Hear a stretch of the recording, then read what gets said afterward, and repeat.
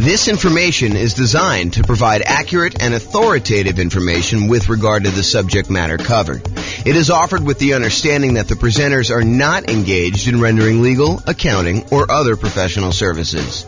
If legal advice or other expert advice is required, the services of a competent professional should be sought.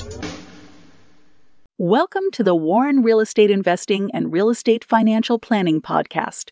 Learn all about investing in real estate in Warren, Michigan, with a combination of real estate financial planning and modeling with numbers specific to Warren, plus syndicated, more generalized recordings of live and pre-recorded real estate investing classes, not all of them specific to Warren.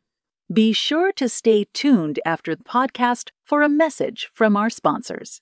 Well, good morning and welcome, everyone.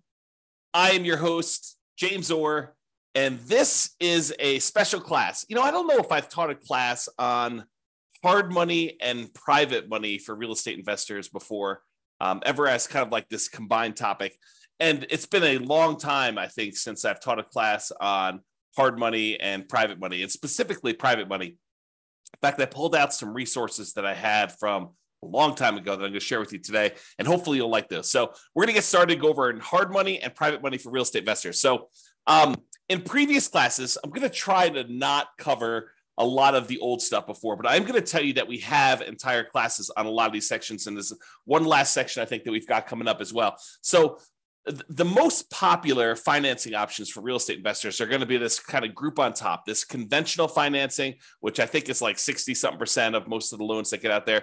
FHA, which I think is the next largest group. VA, which is the next largest group after that, I think, and that's around 10% of all loans are VA loans. Then when you got USDA and portfolio loans, and the portfolio loans are the ones you get usually when you get above 10 loan limit, and or if you're doing some more unusual things with those. So those are the kind of big group of the most common financing things that you're going to do. And we have lots of classes on those. We've got classes on low down payment, no down payment, conventional financing. I've got a whole separate class on VA financing, a whole separate class on the portfolio loans that we just did.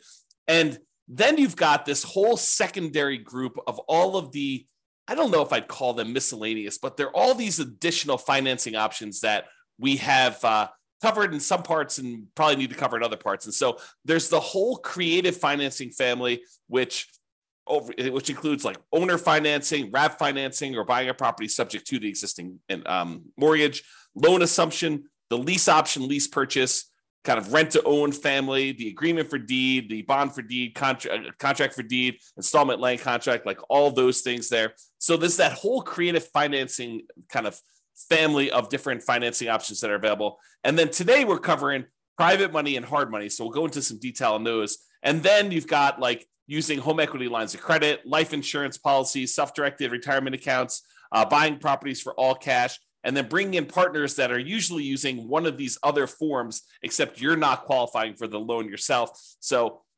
I kind of wanted to include all of those as different options. And I think we've got a class coming up to cover the HELOCs, life insurance, self-directed retirement accounts, cash, and partners ones, kind of like a miscellaneous class to cover those last ones. But today we're going to focus in on private money and hard money. And I'm going to start with hard money. So hard money loans are not usually used when we're doing the nomad strategy, where you're buying a property, moving in, living there for a year. You're buying the property as an owner-occupant, getting usually low or nothing down owner-occupant financing rates, moving into the property, living there for a year. It's a requirement of the lender. You're going to sign a piece of paper when you get these owner-occupant loans that require you to move into the property and stay there for at least a year. And usually it's until you save up enough down payment for the next property. Then you go and you buy your next property, again, usually as an owner-occupant with low or nothing down. You move into that property, you convert the previous one to a rental, and you're able to repeat this until you have as many rentals as you want. So that's the nomad strategy. We don't usually use hard money for doing that particular strategy, nor do we usually use it for doing house hacking. And house hacking is when you're renting out part of the property that you're living in, whether you're buying a duplex and living in one half, or you're renting out a single family home and renting out rooms or something like that. That's house hacking. So we don't typically use hard money for nomads or house hackers. What we do typically use hard money for is buying properties that need to be fixed up and then we're reselling very quickly, or we're doing like a buy, fix up, refi, type of strategy, what some people would call the BRRRR strategy, the buy, rehab, rent, refi, and then repeat. So a lot of folks will use hard money to acquire properties that need a lot of work, because in some of those cases, it is hard in order to get loans on properties that are in really rough shape. In other cases, a lot of people use hard money as a easier to get short-term loan. A lot of times they're going to have really high interest rates compared to what you probably can get if you got more traditional conventional financing. But that's what they're going to use those for. Now, when you do hard money, the property is going to be very important to the lender. They're going to want to look at the property and make sure that they believe that this is going to be a valid, safe investment for them to make. Okay.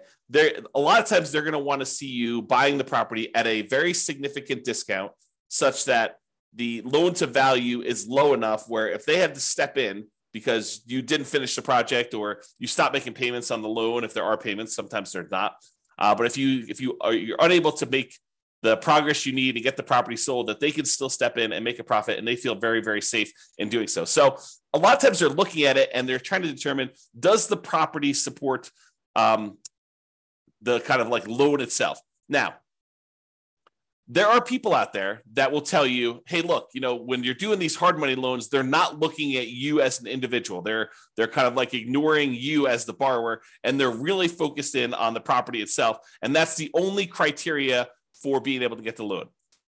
While I have occasionally seen the rogue, random, rare, hard money lender that will only look at the property, the overwhelming majority of the ones that I've had experience with do look at the borrower as well. So if you think, hey, look, I really want to do this real estate investing, but I've got, ugly credit, or I'm unable to qualify for a loan otherwise, and I'm going to go do this strategy where I'm using hard money in order to do these deals, you may be able to find someone who's willing to make a loan based solely on the strength of the property that you're finding. However, I think you're probably going to pay a premium for that. You're probably going to pay slightly higher rates and maybe even have to buy at a slightly bigger discount in order to make those numbers work.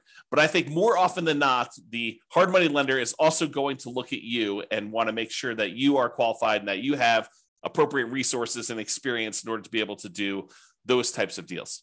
Okay. So you can find hard money lenders, but I don't think that is the norm. I'll say it that way.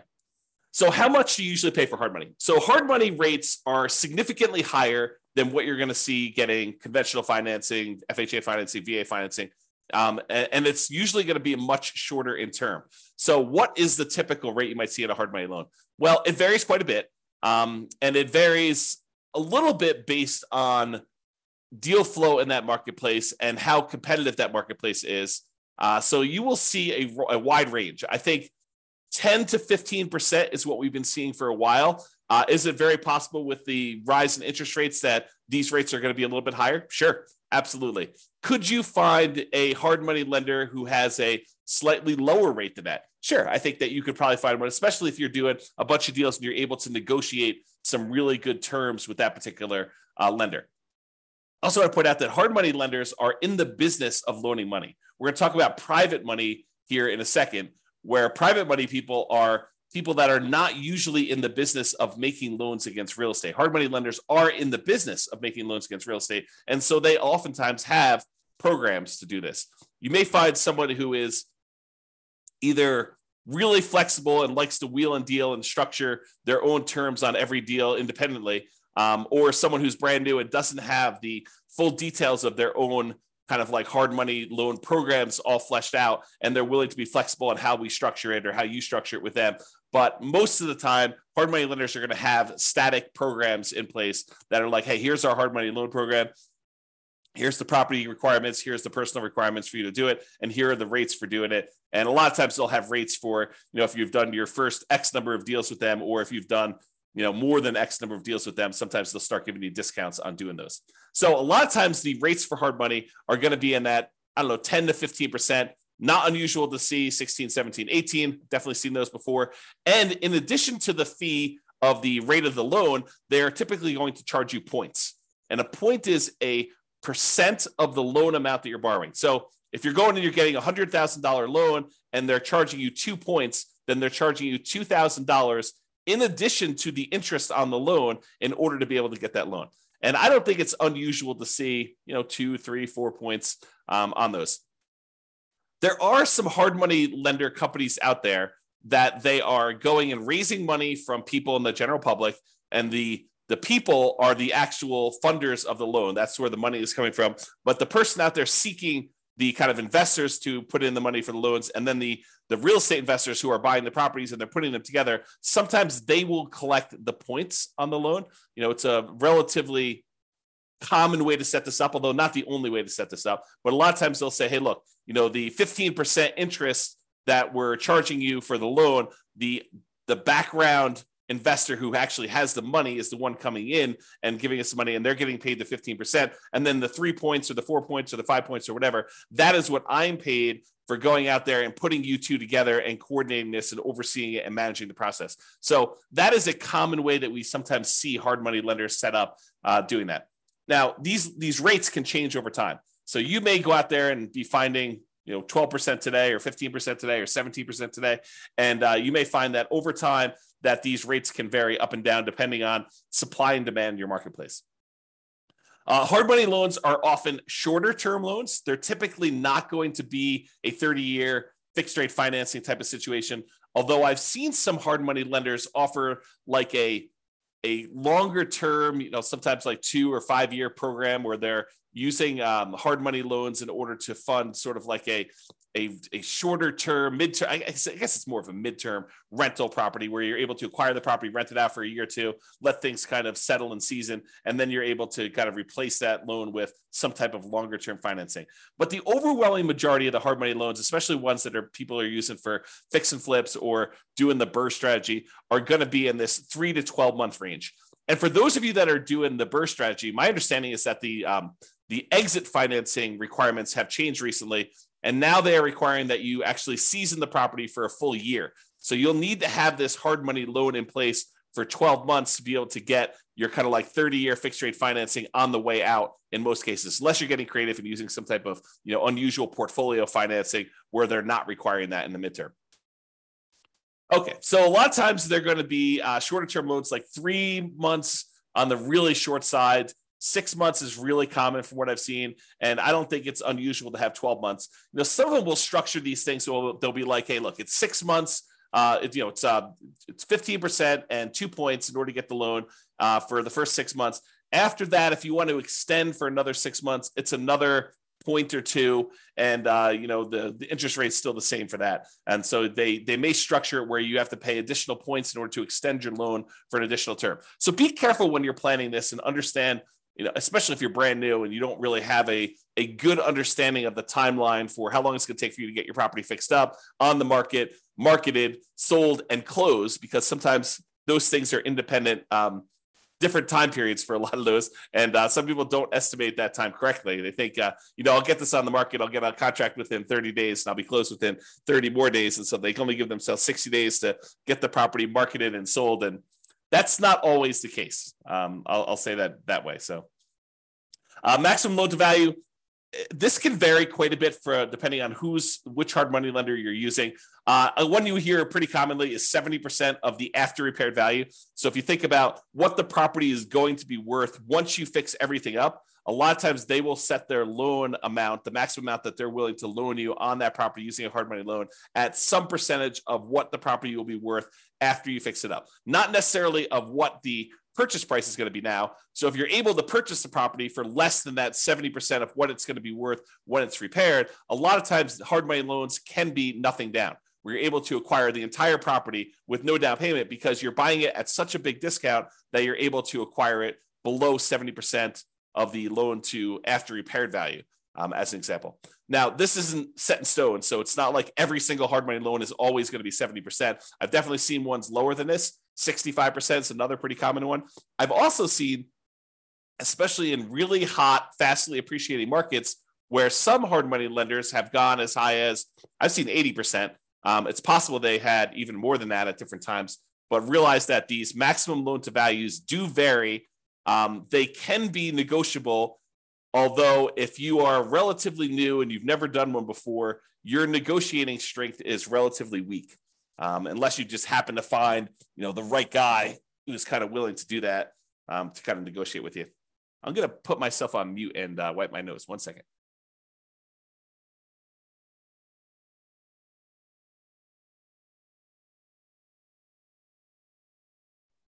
Okay, I'm back. Sorry, I had to wipe my nose there.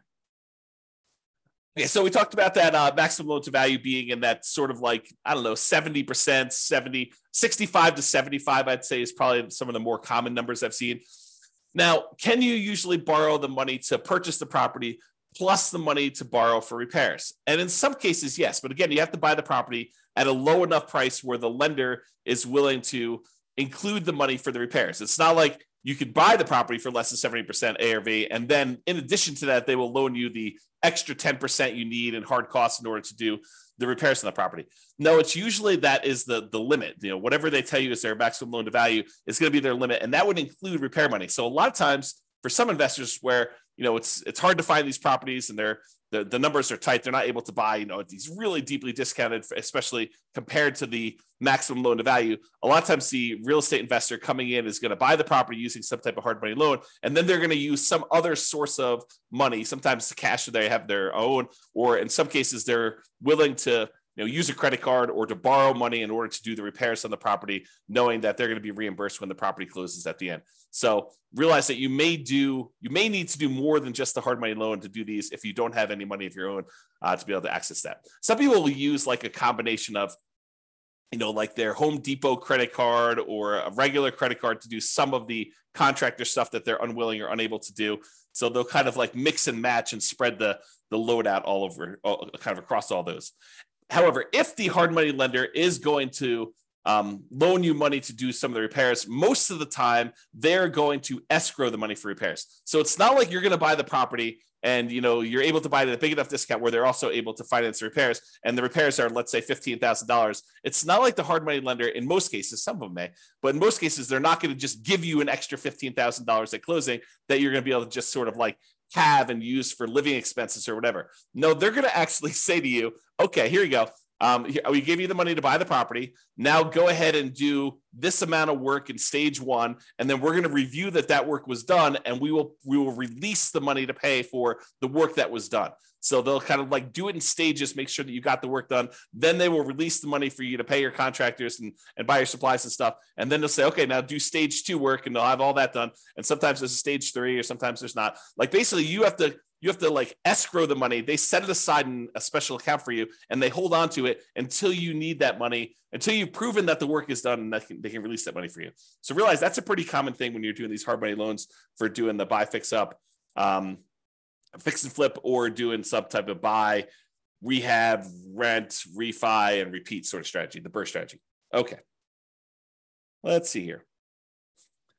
I think right now we are seeing, and this is very market dependent, but typically we're seeing more money than deals right now. There's more money on the sidelines where they're looking for higher rates of return than there are deals to fund. And so that typically puts downward pressure on interest rates and loans and stuff like that. Again, this is very market specific. I'm sure in some markets there are more deals than there are money out there. And with the rise in interest rates and the alternative things that people can invest in and get a good return on their money, maybe there is less money seeking these hard money loan situations than there was in the past. So realize that could change over time as well.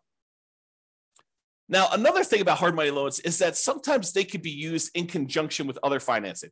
So for example, let's say you're putting out, marketing in order to find deals, and you find a seller who owns their property free and clear. They don't have a mortgage on their property at all. And you manage to negotiate with them, and you guys come to an agreement that if you put 15% down, they will actually owner finance the remaining balance.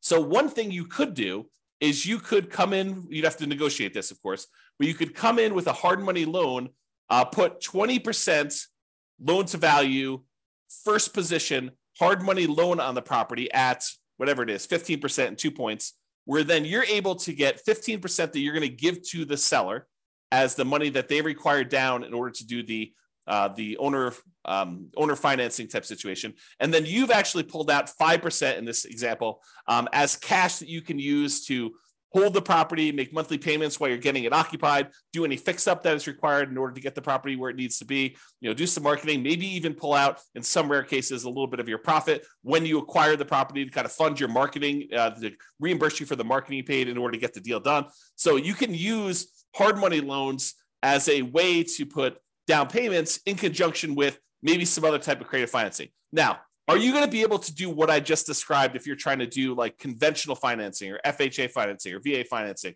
or USDA financing? The answer is absolutely not. So the only way you're able to structure this, where you're able to use a hard money loan in first position and have the seller be in second position, is with some of these creative financing deals like owner financing, or probably not even if you're doing subject to, although I guess you could get creative and structure these with subject to or wrap financing, but they're a little bit less obvious to do. So these are not going to be conventional financing combined with hard money loans in order to be able to do those. They're typically going to be some type of hard money loan in conjunction with some type of owner financing, where the owner is going into second position, because usually the hard money lender is not willing to go into second position. You may be able to find a rogue hard money lender who's willing to go into second position as long as you're at a low enough loan to value and they understand the risk that they're kind of going in, and they may charge you a much higher rate for doing that and higher points. But most of the time, the hard money lender wants to be in that first position when you're doing those loans. Okay, I'm going to talk very briefly about kind of a side note related to hard money loans. And Terry says a lot of hard money lenders don't allow a second position lead. Yep, I think that is true, Terry. If the loan to value is low enough, though, there are some hard money lenders who would absolutely be willing to be in first position with a very low balance loan. For example, you have a $200,000 property and you want to borrow $40,000 on that thing, and you want to use a hard money loan to do that, and the seller is in second position. I think a lot of hard money lenders would allow you to do that. Again, it's negotiated. Not everyone is going to do it exactly like that, but you're right. There are some that will not allow a second position, especially if it's a high second position. Like you're borrowing 70% loan to value and they have you put a 30% second there on there for the rest of the money. That's probably not going to fly. Okay, so let's go off on this side note. So on the side note about real estate investors, some real estate investors, I'll say, and it's more than just like onesie twosie. I think there's a good percentage of folks. Some real estate investors aspire to eventually be hard money lenders. They think to themselves, "Hey, look, eventually I want to get to the point where I've got a bunch of rental properties, but I've also have a lot of cash on hand, and being able to take the money I have and use that to make hard money loans and get 10, 11, 12, 13, 14, 15% return on my money. That seems like an attractive proposition for people." And I think a lot of them believe, and I think this is an incorrect belief, and I'll explain why here in a second. They incorrectly believe that, if I've got $1 million and I'm getting 12% on my money, then I'm getting $120,000 a year that I can live on if I'm getting 12% of my money and I'm doing hard money loans. What they fail to realize is a couple things. Number one is the utilization factor. If you think about the money that a hard money lender has, the full $1 million is probably not going to be completely deployed and invested at the same time all the time. So what it typically might look like is the hard money lender might say, okay, I found an investor who's doing a deal. I'm going to loan them $200,000 on this deal, but I still got $800,000 sitting somewhere else and I'm earning not the 12% on, okay? And then they go and they find another investor, and the other investor says, okay, I need $300,000. They make a $300,000 loan, and now they've got half of their $1 million out at that 12%. But then they still have this other $500,000 that is not earning 12%. And so they're not really earning 12% on their full $1 million at any given time. Then another one comes along and they have $200,000 more out. So they have $700,000 out, but then the first one gets paid back. And so they no longer have that $200,000 out. So now they have $500,000. And then, another investor comes along and they want $600,000, but they don't have $600,000 now because they only have $500,000 left. And so there's this problem of, how much are you utilizing the $1 million or whatever you have as your kind of like investment portfolio for making these hard money loans? And most of the time you don't have all of it out at all the time.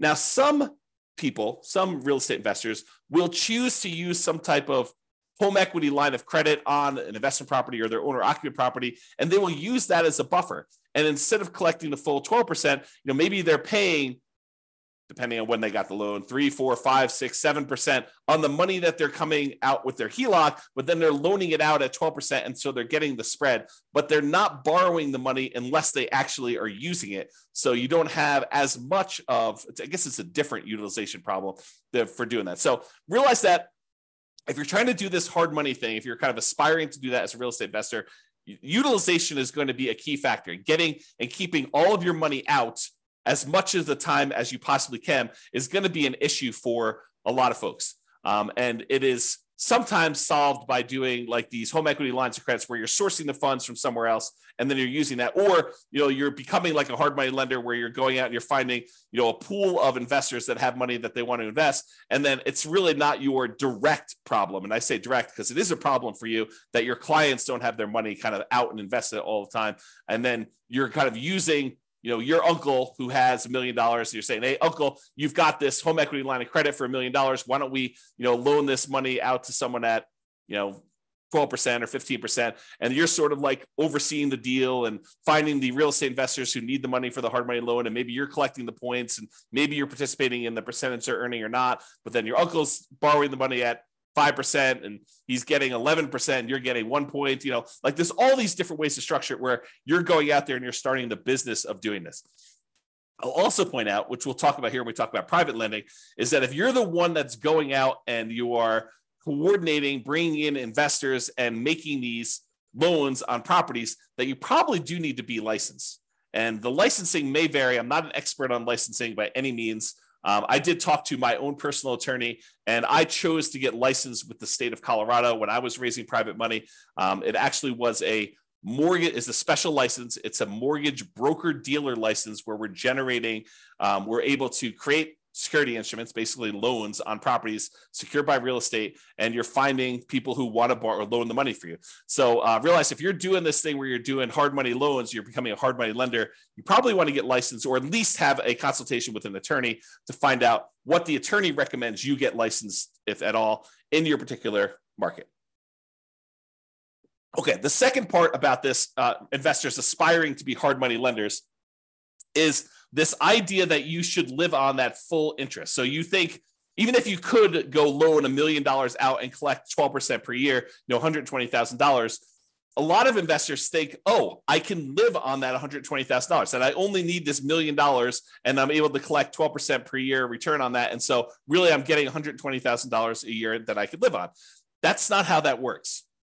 If you've studied any type of retirement planning, especially folks in the financial independence, retire early, the FIRE motion, kind of like group of stuff, you'll hear about this concept of the Trinity study or the 4% rule. And what the 4% rule says, the 4% safe withdrawal rate rule, basically says that if you have a certain amount of money invested, and typically they talk about investing in stocks or bonds or something like that, although it does apply to this as well. I'll explain that here in a second. But if you go and you actually have $1 million invested somewhere else, it is, in most cases, you are less likely, there's a low probability that you will run out of money if you take 4% out each year, adjusted up for inflation. But you're not actually taking the full amount that the money is being used for. So for example, if you have $1 million you're investing in stocks and bonds, and that as a whole is earning you 8% per year, you're not taking 8% per year out. You're taking 4% per year out. And part of that is because sometimes money goes up and sometimes money goes down. Like the returns on the stock market, sometimes are up, sometimes are down. More return in the bond market, sometimes up, sometimes it's down. And for the same reason, sometimes when you make investments in real estate, like as a hard money lender, some of these deals don't always go the way you want. Sometimes they go bad and you end up losing money on them. And so you should not think that you could take the full 12% and spend that. You should think of it as another amount of money that is invested in something and use the same, whatever your version of safe withdrawal rate is. Most cases it's going to be between 3 and 5%. I think that's with 4% being the most common that we hear most. But 4% of the money coming out, not 12. So if you have $1 million out there invested at 12%, and besides the utilization factor, maybe you're only taking 4% out safe withdrawal rate. So instead of you thinking you're getting $120,000 a year, you really should only be taking out $40,000 a year, adjusted up for inflation each year. That's the difference. And that's, I think, what a lot of folks who initially aspire to being a hard money lender don't necessarily realize. Okay. All right. With that being said, that is pretty much hard money. For those that are on that have questions about hard money, you're welcome to queue those up. I will cover them after I cover private financing. At least I will try to do it. I'm going to cover private financing, and then if you have any questions about that, please queue those up, and I'll usually handle those at the end as well. Okay, so now let's talk about private financing. We've talked about hard money lenders. Hard money lenders are people who are in the business of making loans against real estate. Private financing are those that are not necessarily in the business of making loans against real estate, like grandma. So you're at Thanksgiving dinner, you're talking to grandma about this new real estate investing thing you're doing, and you're kind of venting to grandma that you're having to pay 15% in order to get these hard money loans in order to buy these fixer-upper properties that you're kind of using. And grandma's like, that's crazy. I've got my money in CDs at the bank, and I'm only earning 3%. And she's like, why don't I loan you the money and you can pay me 6%? And it's a lot better than you paying someone else 15, and I make money too. And you're like, grandma, that sounds like a great plan. I'll go ahead and use you in order to do my loans on the future property. And I don't have to go use this hard money lender anymore. And it's cheaper for me and it's better for you. Okay. So that's the idea behind private financing. We don't typically use these for nomads or house hackers. If you're doing that nomad strategy or the house hacking strategy, most of the time, you're going to want to get these 30-year fixed rate, long-term financing loans from the bank to do this. You could use private financing, but most of the time we're getting a bank to loan us money at these really great interest rates to do that. So not typically used for nomads or house hackers. It typically is, excuse me, let me clear my throat 1 second. I'll mute myself again. Okay, I'm back. So usually we're talking to friends and family and sometimes other private lenders in order to get this type of private financing. So this is not like you're advertising to find private financing, although some people believe that it is. So most of the time, this is going to be people that you know. You're going to be out in the street, and you're going to be talking to them. They're going to say, what do you do? And you're going to tell them, I flip properties. And they'll be like, oh, that's super interesting. What do you do here? And you kind of explain to them, well, I go find these really, these properties that need a lot of work. I usually bring in somebody who is, looking to get a better return on their money. And I use their money in order to, buy the property, and I pay them a really good return on their money. And I do the fix up, and then I sell the property to a family who really wants a really good, nice property in their market. And they buy that. And then I pay back the lender who did the money with some interest on it. And they're really, really happy. And I help the family, I help the lender, and I kind of do that. And as you describe this, they're either thinking to themselves, that's awesome. I would like to do the fix and flip myself. Or sometimes they're like, well, how much are you paying to do your loans? Because I've got money to invest. And that's how you tend to find, and that's oversimplification, but that can be a way for you to find these kind of like private money loans for doing that. Private money financing typically is more flexible than banks and can be much faster to close. Imagine someone's got $1 million sitting on the sideline and they want to get it out there and invested, and you've got a deal and you need to close in 3 days. Well, it's a matter of them being able to go down to the bank, get the money in order to be able to have you wired to the title company in order to close on it. So it's faster to do these a lot of times. The relationship is extremely important when you're doing these private financing. It's really their trust with you is going to be a major factor in doing this. Unless they're sophisticated and they're analyzing the deal and underwriting the deal themselves, most of the time they're trusting that you are going to take care of them, that you're the expert, that you know what's going on, and that you've qualified this as a good deal, and that you personally are guaranteeing the loan and are going to pay them back. Okay, so that's really why the relationship is still important there.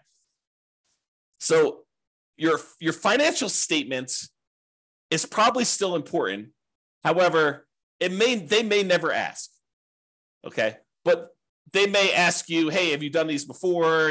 You may see like the normal range of questions that someone who is skeptical about giving someone that they know at different levels. If it's grandma, she probably knows you pretty well, but this could be, a coworker or something like that who but doesn't really know you super, super well. So they may ask you some questions about your financial situation in order to qualify for that. What is the typical range for private financing? It's all over the place. It's whatever you can negotiate. But I think in that kind of like 4 to 8% range is probably in the ballpark, probably more toward the higher end with interest rates going up.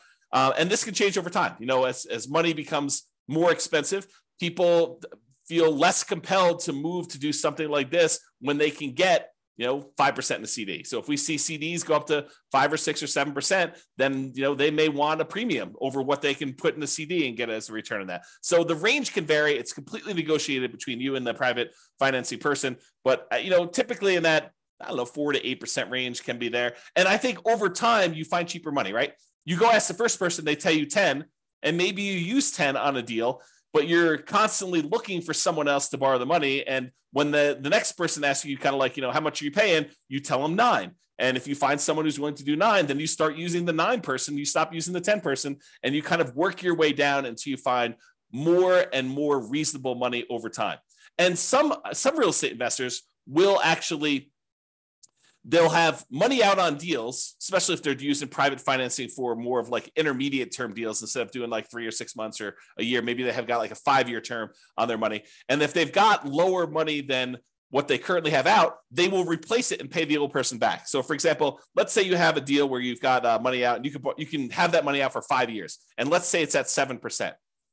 But then you're talking to someone else, and you're telling them, okay, we're probably loading in the 6.5% or 6% range if we're doing these hard money loans, or the private money loans rather, for the next 5 years. And they're like, well, I've got, $500,000 I'd like to place right away. And you're like, okay, well, I can replace you. I can replace someone who've got a little higher financing. Are you okay with that? And you kind of work it out between all of them. And you replace the higher 7% ones with now 6.5% or 6% money. And you're able to kind of like do that.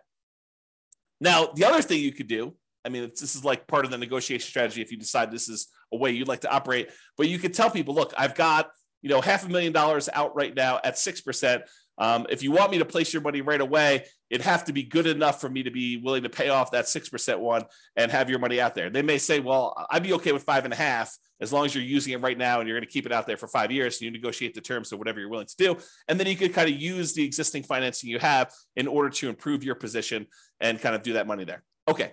With that being said, I want to warn you about something, and I want you to understand why this can be potentially problematic and why we're specifically talking about it with private financing. So sometimes you will go find a private financing person who is wanting to loan you money where they don't need the money right away. They don't need the return right away. They're kind of like okay with getting a really good return, but they don't necessarily need the cash flow right now. So for example, one of the more common ones is someone has a self-directed retirement account where they want to loan you the money. Whether they get paid interest monthly or they get paid their interest all in one big lump sum at the end when you pay back the entire loan, they don't care because the amount of money in their account is not actively being used as they're kind of like growing this account there. So they don't really care if you're making monthly payments. So you're really putting their investment into the deal, and their deal, the amount that you owe them, is actually increasing over time. And there may be some advantages for you to do this. I'm not going to get into deal structuring, but there may be some advantages for you to do this for improving cash flow or how you're structuring this, where this is advantageous to you, not having to make this monthly payment, at least in the short term. And so they've got, let's call it, let's say they did a smaller loan. Let's say they did a $100,000 loan on this, and they're actually allowing their interest to accrue. So at the end of the year, let's say they're getting 6%. So at the end of the year, you owe them 106. They've earned $6,000 and $100,000 that they have out. And then the next year, you owe them 6% interest on the 106. So it's 1012 plus a little bit extra for the interest on that. So really over time, their balance is growing, and that's happening there. And then eventually you decide to replace the money that you owe them with another private lender. And you go and you pay back this $100,000 original loan plus the $6,000 in interest plus the, let's call it $7,000 interest in year 2 plus the $8,000 in interest in year 3. So you're paying them back their initial investment plus the returns that they earn. And you're doing that with money that you're bringing in from the outside from another investor coming in. What does that sound like to you?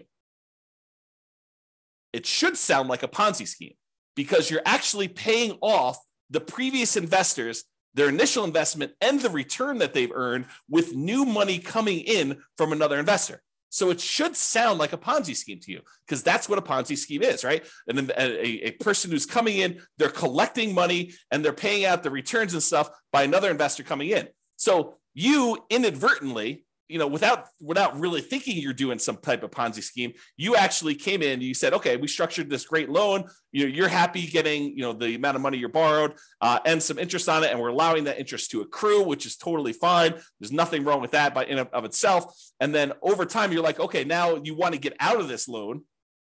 And maybe it's as innocent as that, right? They call you and they're like, hey, look, I finally need this money out. And you're like, hey, no problem. I'll replace you with another one of my private lenders.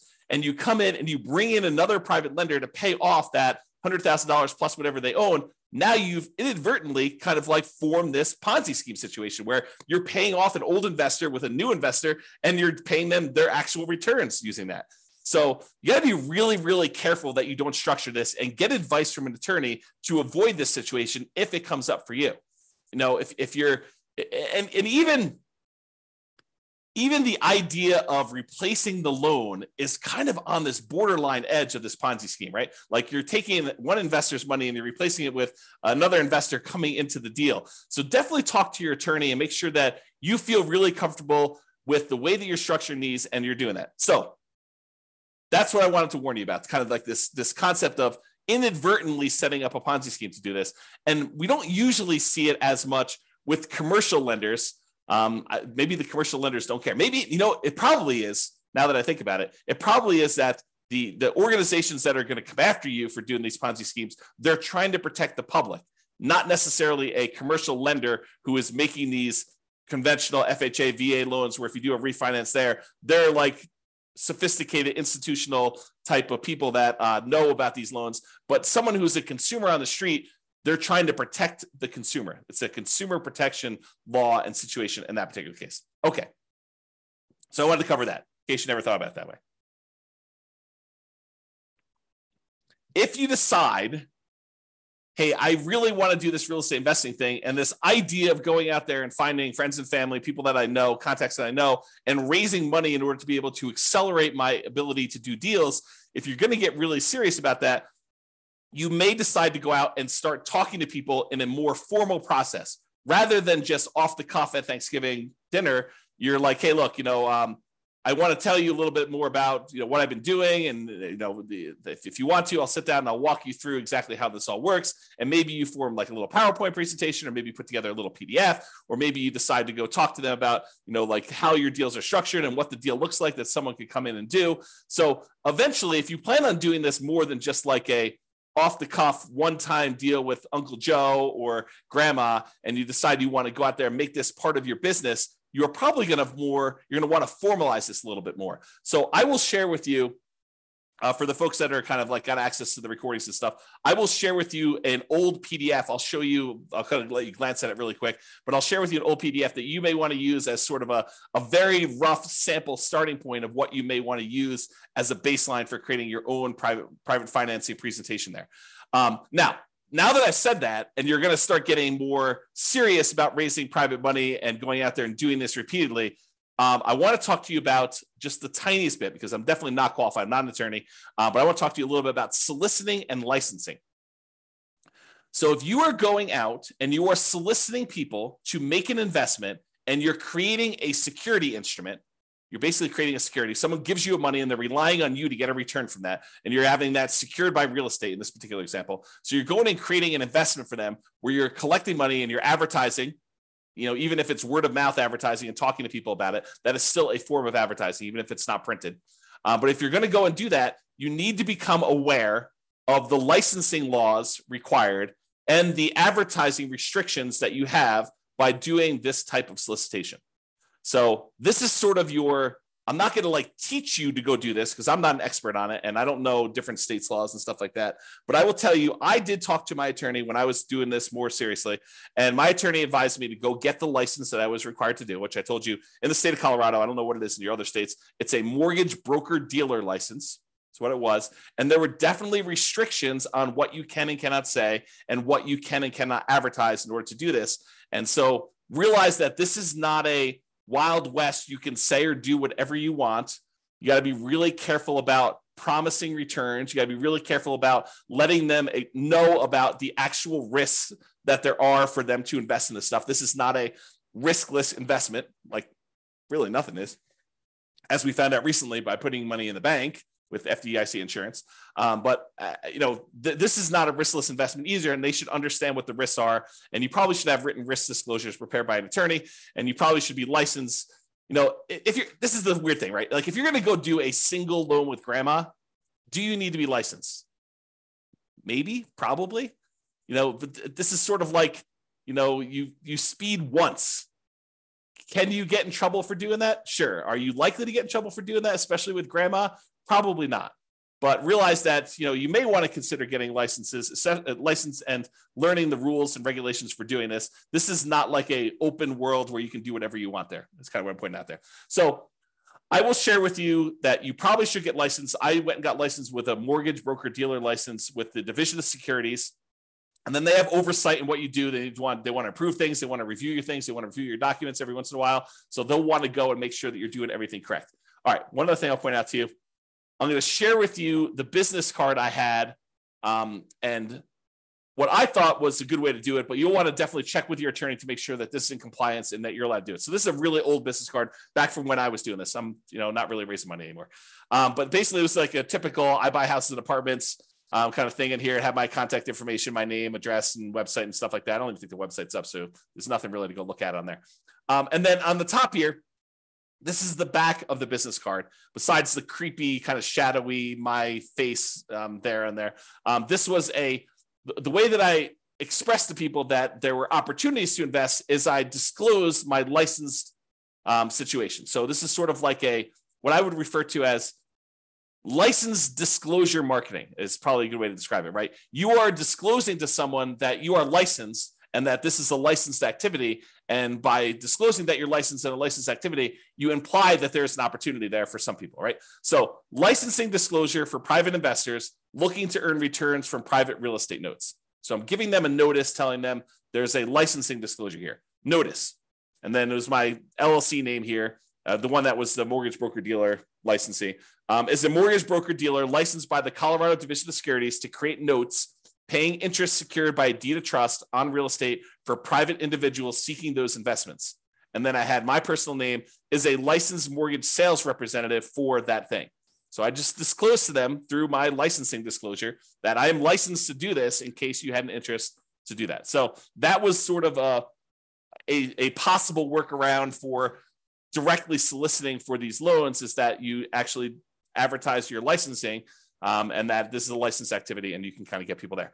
Okay, so this is a kind of like really quick big picture overview. I realize you can't see all this stuff, but this is all of the things in my private lender program, kind of like PDF that I would hand out when I'd sit down with someone to talk to them about doing private loans. It's a 25-page document, and you could just kind of get a glance at what's going on there. But I will upload this to the place where I'm going to post the video recording. So if you are accessing that, look for the link if you're watching the recording after the fact or whatever it is there.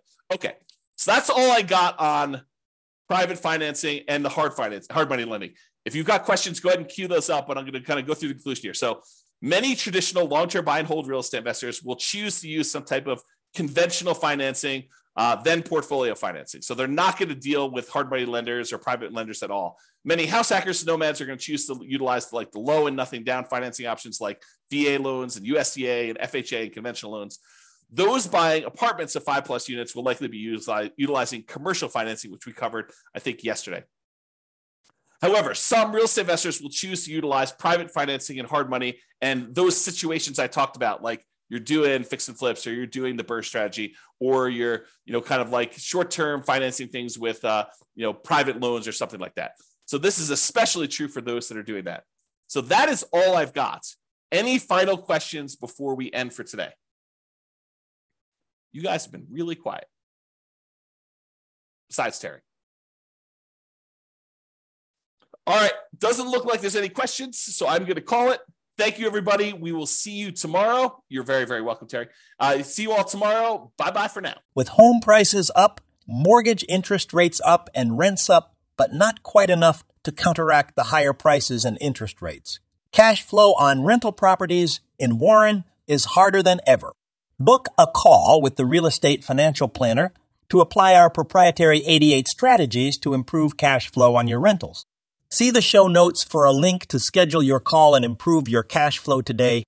If you're a real estate agent, lender, or professional in Warren that wants to help our real estate investor listeners, consider reaching out to learn about collaboration opportunities with this podcast.